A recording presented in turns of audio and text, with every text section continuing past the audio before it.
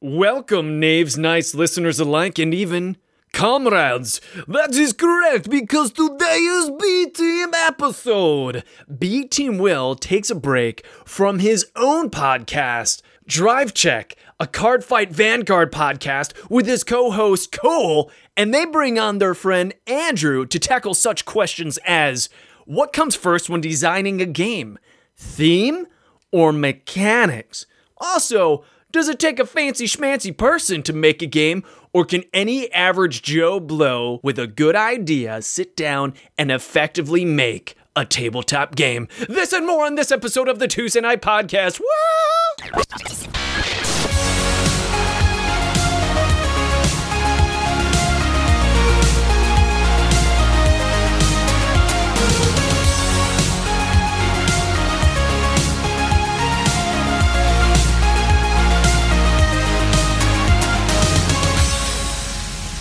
All right, Andrew, so we do it guerrilla style here. Yep. Have you listened to Tuesday Night Podcast at all?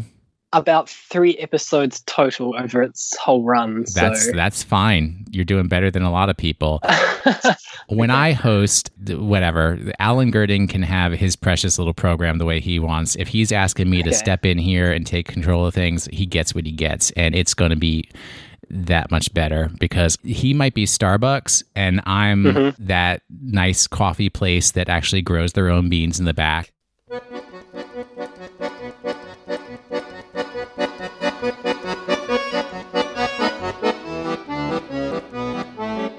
All right, so the listeners of Tuesday Night Podcast, there's a few things they need to know up front. Number one, Greg would have been here, but he is actually in Los Angeles.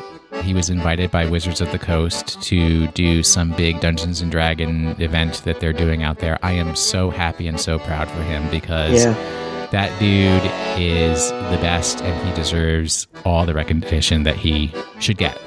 Yep, definitely. Logan is not here, who also usually does what are called these B-Team episodes, because the particular topic that we're going to cover tonight, Greg and Logan also have contributions that they can make, and I want to do them together. I'd like to have them have that conversation together.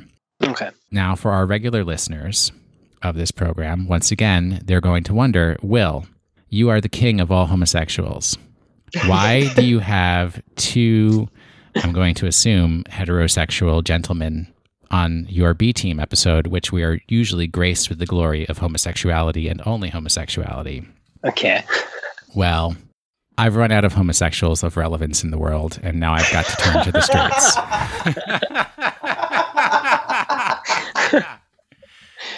No, that's not true. But everyone else is just on a B list. No, we are the B list. We're literally called the B Team on this program. All right. You and Cole, Andrew, have some very similar experiences recently, and I wanted you guys to talk about them. Okay. And obviously, it's not having twin children. It has to do. I was going to say, what are the odds? It has to do with tabletop gaming. But before we get there, I think a lot of people, some people, a few people know that Cole and I have been colleagues for 3.5 years, for quite a while. Yeah. Andrew. Yes. This is the first time we've ever actually had a conversation.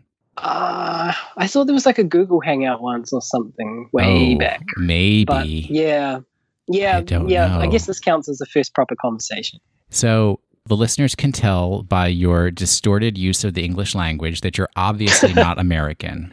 Yes. But, and here's the trick, they might think that you're a Kiwi, as the cutesy folks like to call it. But technically... No. Yeah. Technically, what am I? Technically, I'm an immigrant to Japan. So you are a naturalized Japanese citizen now? No, I'm not going to go down that road. Okay. As much as I love Japan, it's a strange thing. If I want to do that, then I have to give up my New Zealand passport, and that's not going to happen. You're not ready to do that yet? No, just not ever. That's a personal decision. How many years have you lived in Japan? This is my 13th. 13. So ever since I was 33 years old. Boy, oh boy. So I got out of university and I just jumped on a plane. And what do you do in Japan? I mostly teach English. See, what a mistake. I hope you give a discount because they're not going to learn the good English. You're speaking the discount English. It's been quite an interesting journey so far because I did start off as the kind of typical junior high school, what they call an ALT, the assistant language teacher. But now I work mostly sort of private jobs and kind of do what I want. It's very hard to explain because I have a huge variety of students and ages anyway, and what they want to study. You obtain clients, they give you money, you teach them. I teach them what they want, New Zealand English. New Zealand English. Actually, no, I've become pretty good at imitating a lot of the textbooks and CDs and stuff. So I can imitate certain American sounds. Can you pull off a Will Anderson accent? I was sitting in front of my computer last week, I think it was, and I was laughing to myself about how you say coffee. And dog. I'm going to get coffee and hot dogs. Trying so hard to copy it. I just couldn't quite get it. I don't have a very deep voice, so it's tricky. Sometimes I act as the telephone operator for Georgetown University. I'm not ashamed of that. The telephone operators work for me. Sometimes they need some time off, and Will Anderson's got it covered. I also record the greeting for the main line for Georgetown University. Oh, okay. When you call Georgetown on the main line, you first get my greeting that says, press this button for call here, press this button for call there. And a woman got through to me and she said, you sound just like the person on the greeting. And I said, yes, I recorded that. And she said, you have a very distinctive voice. And I said, thank you. How can I direct your call? That's cool, though. It's nice to have a distinctive voice. To have it recognizable and people be like, oh, it's that guy. It has brought me to fame and fortune. It certainly... Wait a minute. Where's the fortune? Patreon even put a lock on our payouts. I'm like broke. All right. Let's get to the meat and potatoes. People don't want to hear about our lives. They want to hear about tabletop gaming. That's why they listen. This is the podcast that's about the stories that are made while you play games and under the table. Something like that. I have listened to this program 1,000 times and I still can't get the catchphrase right. Blah, blah, blah. Listen to last week's episode. I'm sure Alan said it at some point in time. And if you care, you'll find out. He'll be back next week, I'm sure, to do it again. Now, here's the big reveal. Cole. Yeah. You are designing a trading card game. This is correct. Okay. Andrew. Yes. You are designing a card placement game? Yeah, it's like a card puzzle game. A competitive puzzle game. Yeah. You're both amateurs. Very. Yes. Cole, you have not had any games published. This is your first try. Correct. Andrew. Yeah. You've not had any games published, as far as I'm aware. No, never published. But you both, and here's the hook, because this program actually typically has a sponsor, that sponsor being the Game Crafter. Oh, yeah. You both have used their services. Yep. Interesting. Well, this is the road that I want to start going down. Andrew, you wrote me a book about your whole design process and everything. Tell me first what your game is about. Okay, just the theme? Theme is king in Will Anderson's book. Okay, the theme of the game revolves around cells. Like cells, like I'm going to revolt against the government, so I'm a covert cell? No, I thought there's way too many political games on the market. So, no, I've gone with cells in the human body. We're talking about little microbes here. Oh, those gross little things you look under a microscope to see. Yeah. Yeah. Okay, Except I think they're cute. Well, I've seen the art for your game, and I would agree. The art for your game is awesome. Who's the person who did the art? What was it's a woman, right? Yeah, it's Mickey Zombie. No, it's Zombie Mickey. Zombie Mickey, isn't it? It's the other way. I always say it the wrong way around. She does a lot of commission artwork and little cute things for like t-shirts. All right, so cells. We've got cells. Cells are the building blocks of the human body. Right. I wanted that as a theme, but I didn't want to get too sort of bogged down into medical information. So it's about cells sticking together to make a group and fighting off bacteria and viruses. But this is competitive. Yeah. Somehow. Why I call it kind of a puzzle game is that you're trying to complete a little collection of 9 cells. So you've got 3 by 3 cards in a square. That's the puzzle part of the game. But the competitive part is that obviously there are other players who are trying to achieve the same goal at the same time. But I've seen that you can send some of your bacteria and viruses over to somebody else's body. Yeah. So that's where the bacteria and viruses come in. You have something to get in the way of what your opponent's doing. All the little cells have different colors. They're just the basic colors, red, yellow, green, and blue. And the bacteria also come in similar colors. So you can put a bacteria on an opponent's cell of the same color.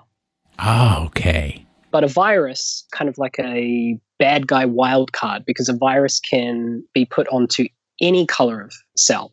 Then things go crazy after that. And the name of your game is Cyball. Cybo. Cyball. Yeah, that's not going to come out of my mouth.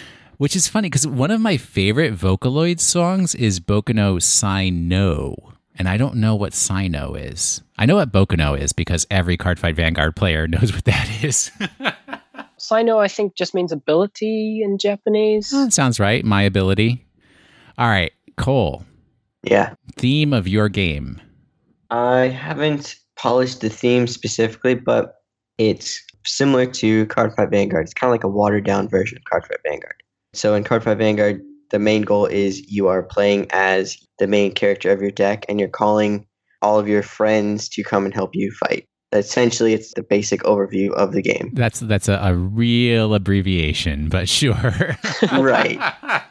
Essentially. And in order to do that, your avatar or the person that you play as changes the form and the abilities and whatnot, and they get stronger. So when I looked at your game a long time ago, it was kind of like almost religious, angels, that kind of thing. Have you moved away from that?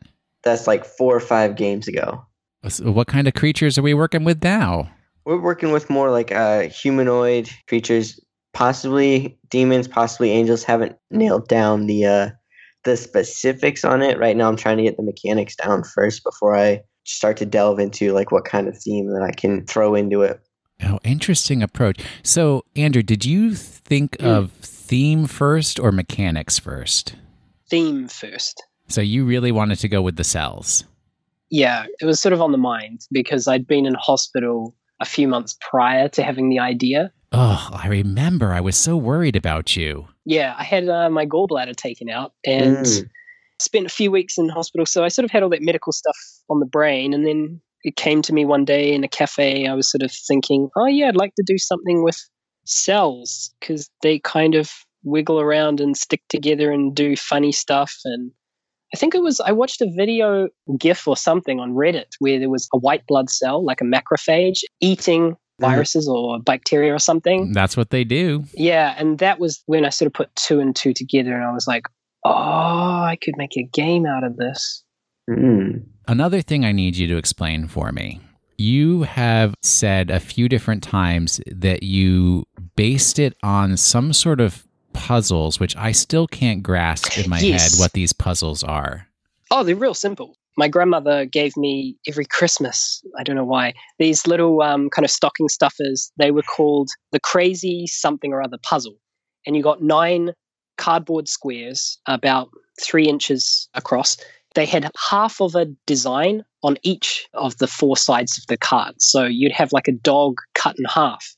And 2 of the sides might have its head and 2 might have a tail. And then you had to rearrange these 9 cards until they all matched up. And there was usually only one solution to the puzzle. So they took forever to do. Even though it was only 9 cards? Yeah, only 9 cards. They made loads of them, I think, in the 70s and 80s or 80s and 90s. There was literally like millions of combinations for some of them. Oh, cool. So you kind of have designed the gameplay. Now it's coming to mind around matching. The cells have different colors on different sides, and to put one cell next to another, something like that. Yeah, so they get attacked by bacteria and viruses that are the same color as the character, which is a little face drawn on the card. But the sides of the card have little semicircles that are like kind of nodes that connect to other Cybor when you put them next to each other. So you can see quite clearly if you put down a card and you put another card next to it, it'll either have a perfect little red circle or the circle will be like half green and half red, and you know you've put it in the wrong place. Oh, you're not allowed to do that. That's cheating. No, you can only match. Yeah, they can only match. But unlike the crazy puzzles, there's not just like one solution because otherwise the game would never end. So there's about 80 little Cybor cell cards. They're the combinations of little colored dots around them, the semicircles. There's so many different combinations. I worked it all out on a matrix before I started designing the cards.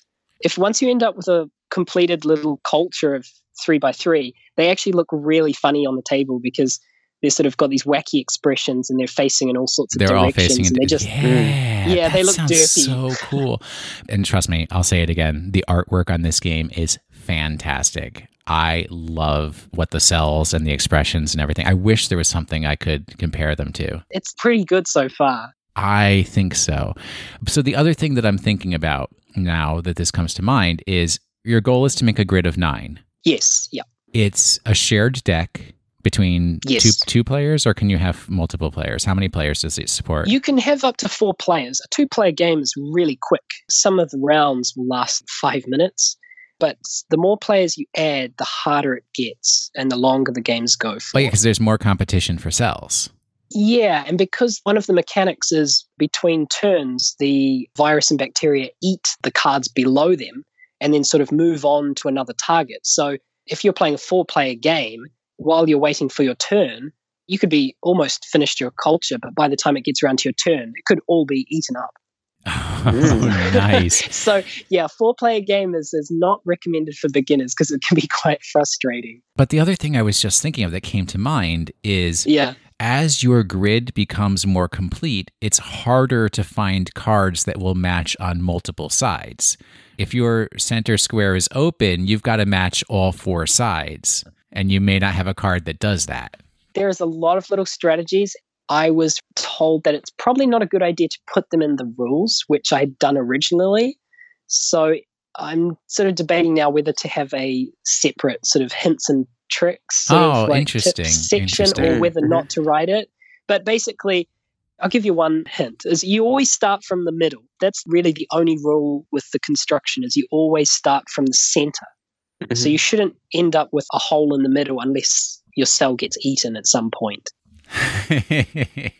Most cards, of course, surrounding that, apart from the middle, they'll only be connected to 2 other cards. So as long as you're careful what you place, you don't generally paint yourself into a corner too badly. Yeah, but you're the designer of the game. You've already thought these things through. Yeah. Will Anderson, I'm going to get to that last one.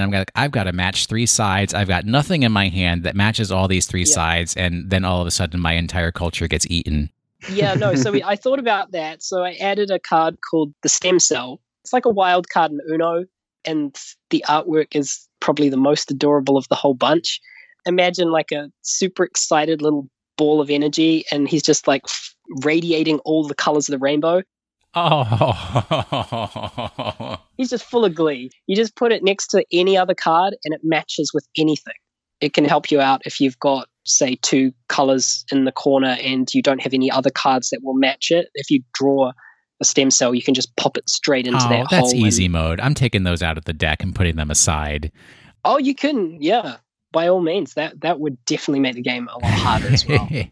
Cole, so far, you've only used GameCrafter for production purposes, correct? Correct. Have we done our promo cards from them, or have you only done your game cards from them? So the first batch they're like tokens for Vanguard, essentially. I did the first run on there. That was my first time using it, and I don't think I quite understood what the materials were for what I did, because when they came back, they were not cut very cleanly, and it turned me off the whole Game Crafter to begin with. And so I recently came back with printing my first draft. So now you've done a run of, what are you going to call your trading card game? Don't know. I think Stacks right now is what I'm thinking of. Stacks? Yeah, with maybe like an X or 2. I'm not sure. Right. Got to make it 3. edgy. Yeah, got it. Well, maybe not 3. Maybe not 3. Got to make it all edgy like. I did the first draft of that, and they came back really nice and clean and even, and all of the sides of the cards lined up real nice. Do you have a finish on them? Is there any gloss? Is there any foiling? There's no gloss or foiling because I didn't want to mess around with that. I just wanted like the basic stuff, and I'm very impressed, and I will definitely be going back for like a second run. All right, so you printed one set for yourself. Mm-hmm. And it's for you to take to the card shop to play with all your amigos. Well, I guess 2 technically. 1 for me, and then 1 to make another deck out of with some extra cards that I can swap in to test. But you haven't put it up on Game Crafter where other people, if they want to buy a copy or make themselves a set, it's not publicly available yet, correct? Should not be. Okay. Let's put it that way. Do you have art on the cards? Yeah, I have like real quick doodles that I did in my sketchbook that I took a picture of on my phone and then put them into Adobe Illustrator and then tweaked them. Because technically you are a trained graphic artist. I technically am. Not currently employed as such. Hey, if anybody needs a graphic artist, Cole McEwen's real good. Do what I can. Andrew, you have a slightly different story. Right. How did you get to Game Crafter? Because you're in Japan, and FYI, folks, Game Crafter is not in Japan.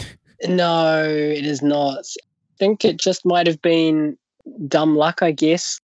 You don't think that you may have asked like one of your friends who knows about tabletop gaming, and they may have suggested, "Oh, hey, there's a company out there that does this." Yeah, that might have been what happened. I totally didn't forget that. Yeah, no, I think it was through the Slack, right, for Yes. Pokemon Podcast. Because I was trying so hard to find a publisher in Japan, and I went into board game cafes and asked the owners. I said, like, "Do you know any publishers?" And they were like, "Nope."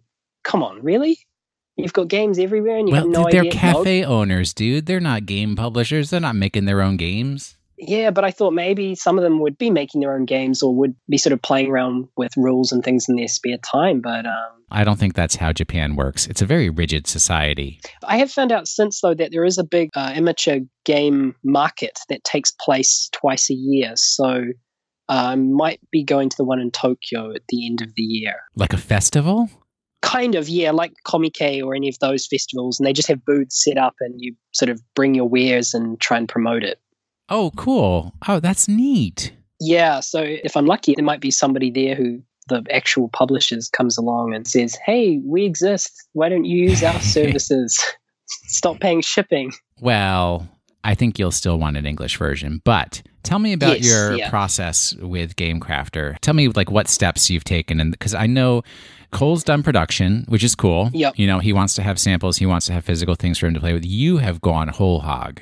Yes, because I was tiptoeing around making the game for ages. And then just one morning, I just thought, screw it. I'll just put some money towards it and see what happens, because I'm a perfectionist. And the longer I waited, I thought someone else will have a better idea that's similar or something like that. So I took what I had already, which was the first drafts of the artwork, and I just started looking through their catalog, and I thought, okay, these pieces fit and this will work, and got the images set up on the cards, and then just, went and ordered a set, and it arrived 10 days later, and it's not bad at all. So when you made your first set, I think you made it available for anybody to order.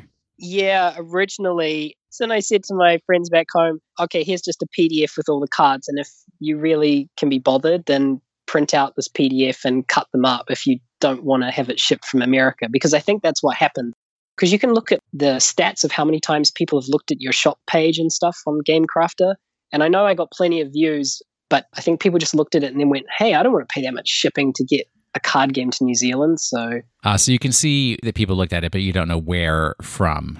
no, you don't see where from. You see the number of views. You can also see the number of, it says nibbles or something, which I think refers to people who may have put it in their basket or thought about buying it. I'm not sure quite how far down the line that refers to. Okay.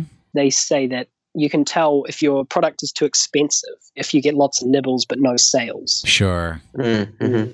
So you put it in there. I did not buy a copy because I'm waiting for something that's a little more finished. Yeah, it even said playtest version on the box, so I think that turned on people. So what other service, because I know you've used services that I was actually surprised that GameCrafter has. Okay, so the testing stuff, I sort of came across that when I was looking through every menu on the website.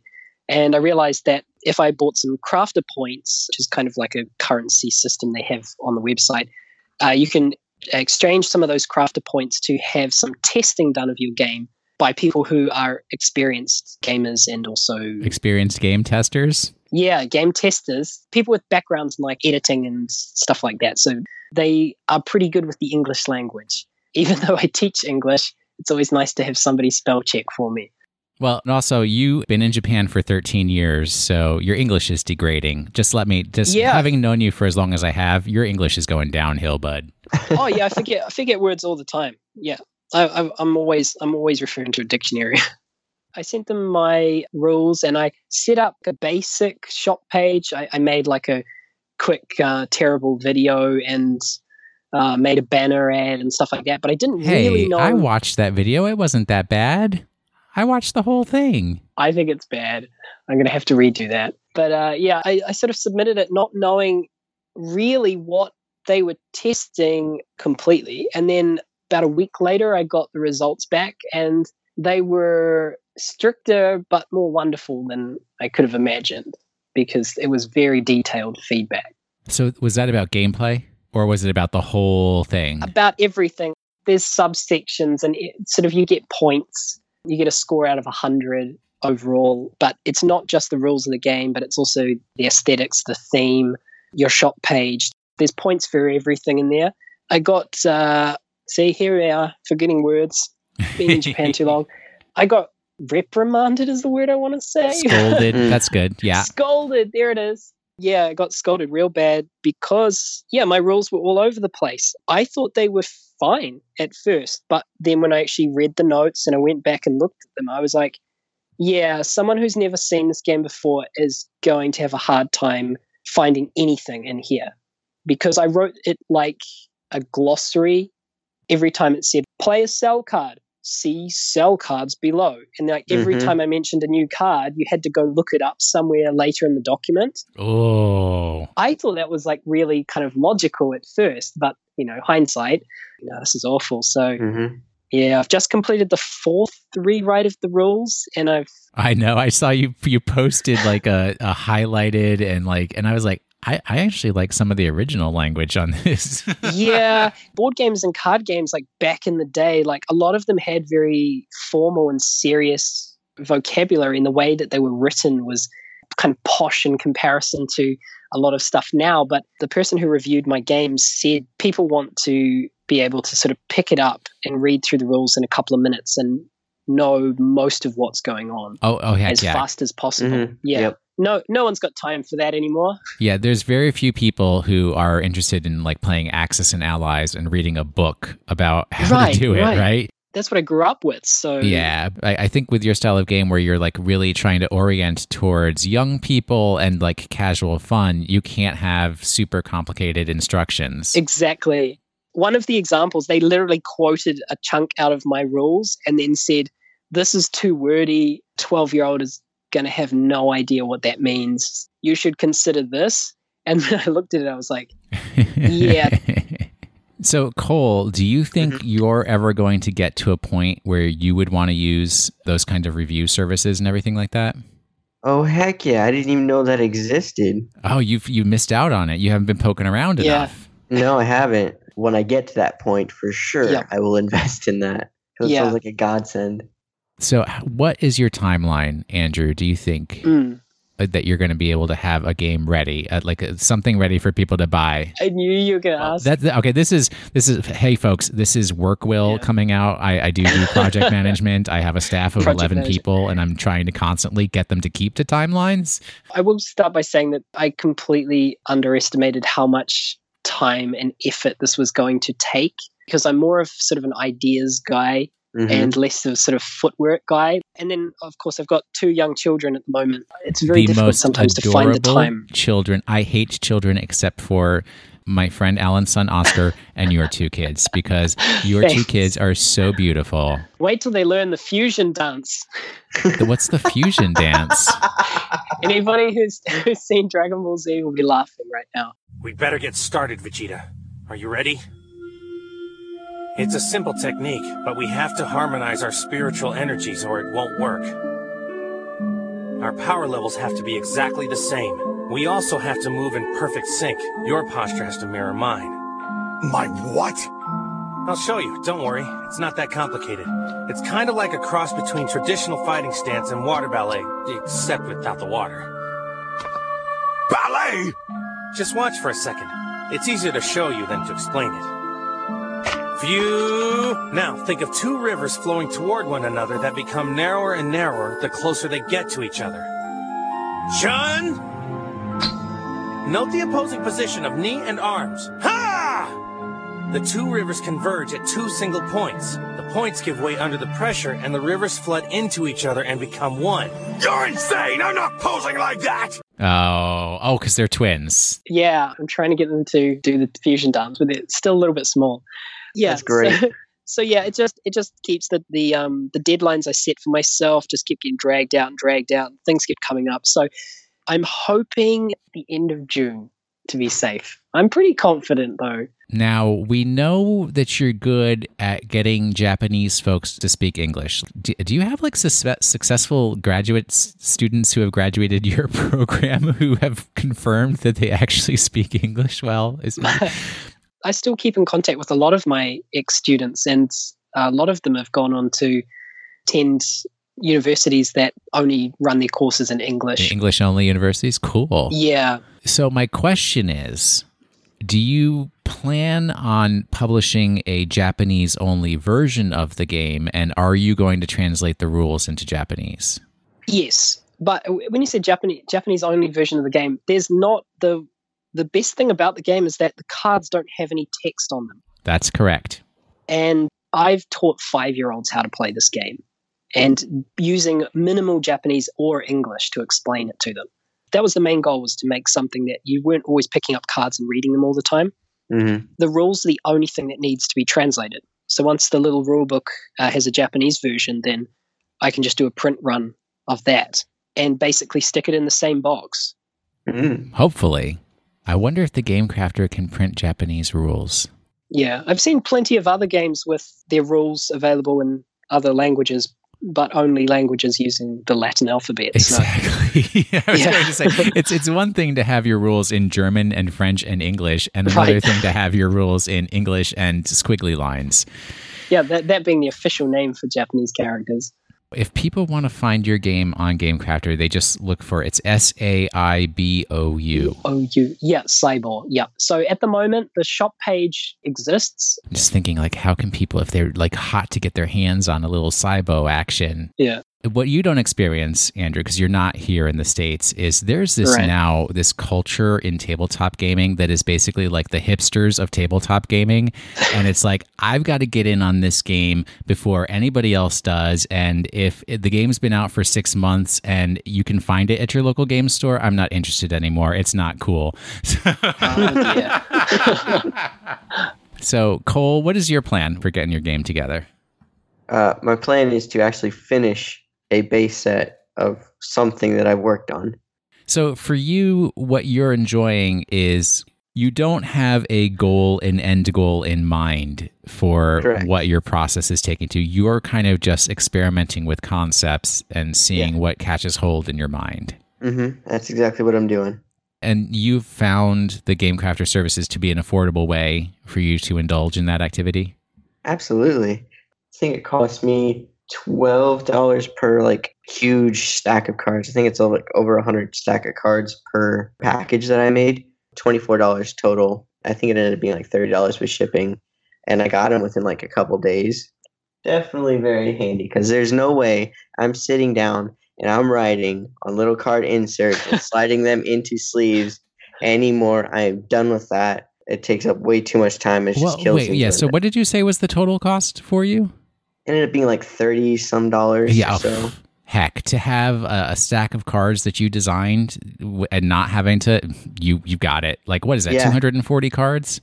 Yeah, something like that. Wow. It's affordable for sure, and it saves me so much time. So I have to handwrite everything, and my handwriting is atrocious. Slip them into sleeves and then play like that. It just killed the entire process for me. So this has renewed my passion for creating card games. And I did want to say, the reason I asked both of you guys on here, obviously you're both in similar places of trying to design games and get them published. And it's not to promote GameCrafter and their services. I get $0 and 0 cents from them. But I want to encourage people and give people an idea that if they have a thought of a game that they would like to design, a game that they might want to make available for their friends, or just play around with the concept that they could do it, that there are affordable and real ways that they can do that there's not this huge hurdle to get over in order to get to the next step of bringing your game in whatever form into the real world. Definitely. It's not difficult. I think if you've been around games a long time, board games and card games, growing up, I always assumed that if you had an idea, you had to go and talk to Hasbro or something. Mm-hmm. And We don't say the H word around here. All right, Cole, where can people find you on the internet if you would like for them to find you? I am on Twitter, really. I'm at Cole_McCune. That's COLE_MCCUNE. You say it exactly the same every time. Andrew, would you like to be found on the internet? Yeah, I hear they have that on computers nowadays. Yes, and on phones too. Wow. You can find me on Twitter as well. I'm at Andrew Sensei, ANDREWSENSEI. That is absolutely lovely. All right, so normally when we end the B Team programs, we say frontil, which means from now until the next time I see you. So frontil, Andrew. Frontil, Will. Frontil, Cole. Frontil Will. See, isn't it lovely? It's really nice. Thank you, guys. Thank you. Oh, wait, I'm supposed to say play TKG on Twitter for the thing and Tuesday Night Games, blah, blah, blah, shill. All right, good.